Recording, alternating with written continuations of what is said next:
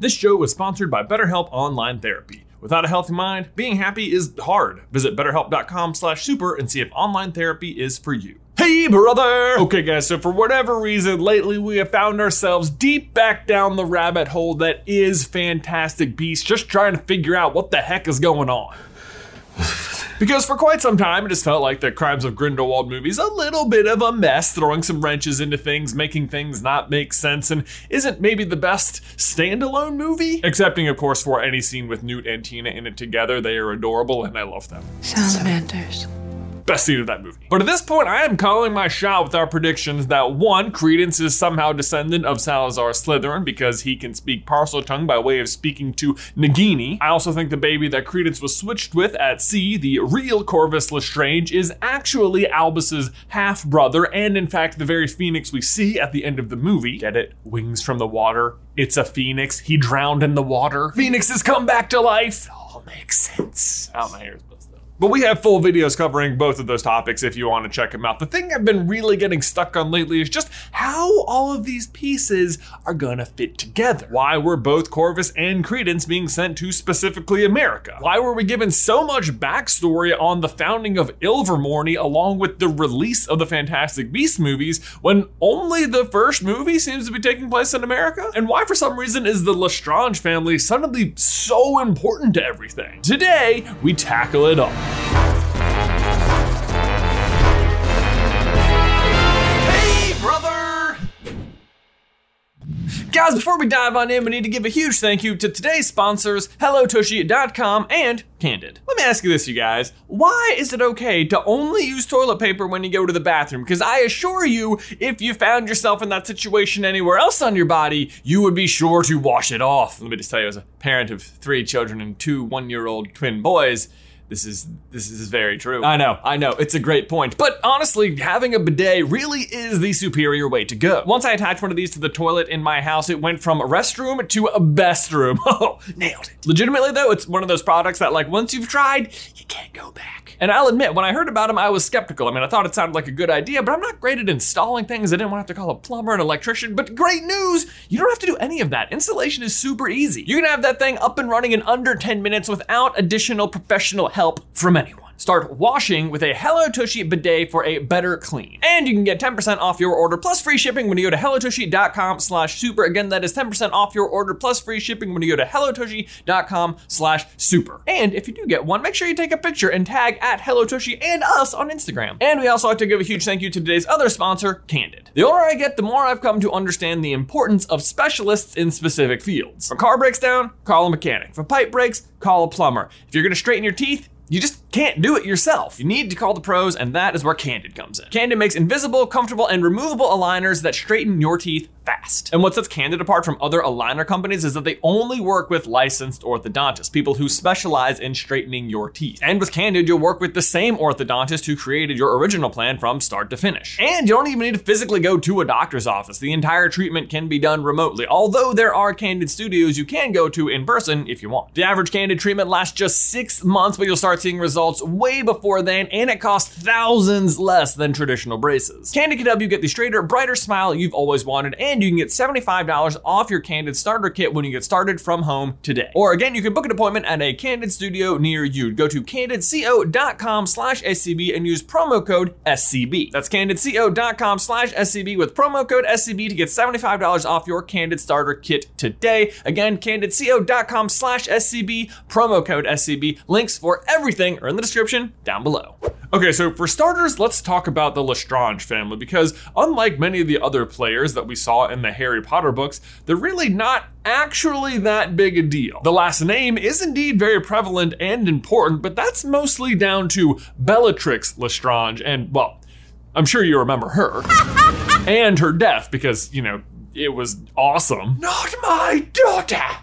You. The point is, you know about the family because of Bellatrix, but she's not actually a Lestrange, she just marries in. She's a Black. But as we enter into the Fantastic Beasts story, it becomes very clear that the Lestranges have played a pretty significant role in wizarding history, which I guess makes sense when you consider Grindelwald's mission is to rise above all the non-magical communities and have wizards take their place as the superior race. And at least based on Bellatrix, that totally seems to be like the Lestranges' thing. And the idea of that divide, though, is being illustrated in basically every corner of the Fantastic Beasts movies so far. You have characters like Mary Lou Barebone showcasing how the non-magical people feel about magical people in a very negative way. But then on the flip side, you have Jacob, who is the exact opposite side of that coin, a non-magical person who is enamored with everything to do with the wizarding world. Then, of course, we're also seeing the Statute of Secrecy being a huge topic among several wizarding governments, with extensive steps being taken to make sure that wizards and magic are not exposed to the outside world. Which, let me just say, they really luck out Newt has a Thunderbird and invented a concoction for making people forget unpleasant things with his swooping evil, which is promptly just forgotten about in the second movie for some reason. And then you have the Lestrange family, the living, breathing example of the worst kind of blood purists imaginable.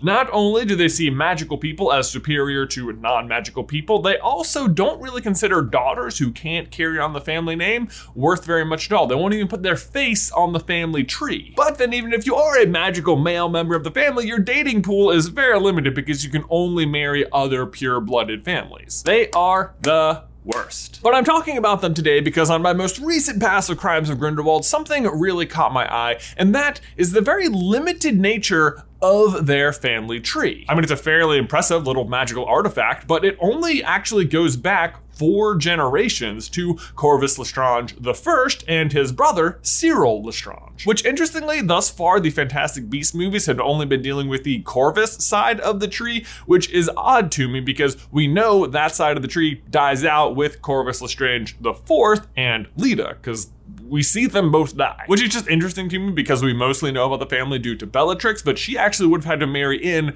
from the other side of the tree. But whatever, that's not the point. The point is someone had to give birth to Corvus and Cyril. Like, the tree must go further back, right? Or else are these two somehow the first of the Lestrange family line? Like, how would that work? I smell something being hidden, y'all. I smells it. So the question we have to ask ourselves is, did anything significant happen in the wizarding world just before the start of this family tree? And conveniently, thanks to the tree, we know when the tree starts, which was in 1729 when Corvus Lestrange, first of his name, was born. So we're looking for something just a little bit before then. And great news, there is a really obvious historical wizarding event that we can point to, and that is the founding of Ilvermorny in 1627 by a woman named Iseult Sire. Not only does this fall exactly into the time frame we're looking for, but all the information about Iseult and the founding of Ilvermorny was launched with the release of the first Fantastic Beasts movie, so it feels like it has to be pretty important and tied into everything else. And Iseult herself feels like she has to be the key because she is a fascinating figure in the annals of wizarding history. I mean, not only is she descended from Salazar Slytherin himself on her mother's side, but also from the famous animagus Morrigan, who could turn into a crow,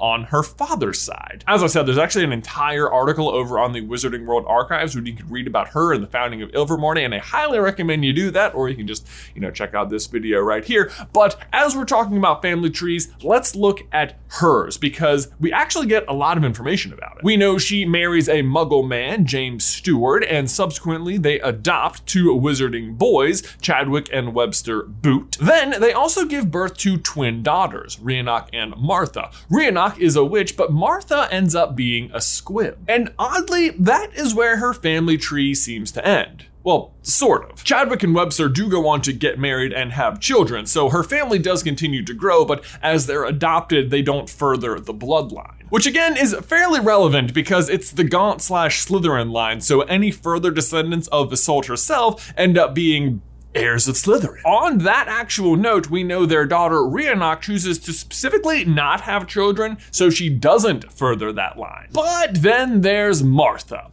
Here's what the article says about her. Deeply loved though Martha was by her parents and adoptive brothers, it was painful for her to grow up at Ilvermorny when she was unable to perform magic. She eventually married the non-magical brother of a friend from the Pocumtuck tribe and lived henceforth as a nomage. And that line right there, tucked 80% of the way through this article, I think might be the American key to understanding the origin of the pure-blooded French Lestrange family. Because first of all, it does not say that Martha did not have children. That's important, but more on that in a second. Because second of all, how weird is the wording of that second sentence? She eventually married the non-magical brother of a friend from the Pocumtuck tribe and lived henceforth as a nomage. Like at first I just thought this was a poorly constructed sentence, but upon further consideration, I feel pretty positive it's a clue. Because, like, why would you write it as the non-magical brother of a friend? Like, why wouldn't you just say a non-magical member of the Pocumtuck tribe? It'd be like saying, last week I hung out with my cousin's brother. That's also your cousin. It's just a very redundant sentence, which includes a very unnecessary detail, which to me can only mean it is a necessary detail. The reason it's important is that we know for sure that Martha grew up at Ilvermorny and found it a very painful experience because she couldn't do magic. So it's likely that her friend is a student of the school and therefore also magical, unlike her brother who Martha marries. And of course we can't say for certain here, but it seems likely enough to me that if her friend is magical, then her whole family is magical minus the brother. Which would mean the brother, Martha's eventual husband, is also a squib. So we'd have two squibs who find it painful to grow up in the magical world. They get married and then decide to leave their families and go live with the nomages. They choose to no longer be close with their families and go off and live on their own. What is the word for that when people do that? Estrange. Right. They estrange themselves. They are the estranged, or dare I say the estranged. Do you see what I'm getting at? And you might be wondering, like, well, yeah, but like, why would they choose a new name if they've already got names? Well, here's the thing. Indigenous Americans at the time wouldn't have had traditional surnames or last names. But if these two are deciding to estrange themselves from their families and go live amongst the nomages, then they need to adopt their customs and choose a new last name. And sure, they could just stick with Stewart, but if you're estranging yourself from your family, feels like a pretty good time to just start fresh. And since they are estranged and we are looking for the start of the Lestrange family, I feel pretty good about it. But so then if we go back to the Lestrange family tree, you might be wondering, well, then why doesn't it start with Martha and her husband? Why does it start with Corvus and Cyril? Well, don't forget, Martha and her husband are both squibs, which to me means they probably have a good chance to produce a magical child, but I think if they did, we'd know about it. I think it's more likely that they did have children, but that they were non-magical, and that trend continued for about a century before Corvus and Cyril were born and brought the family back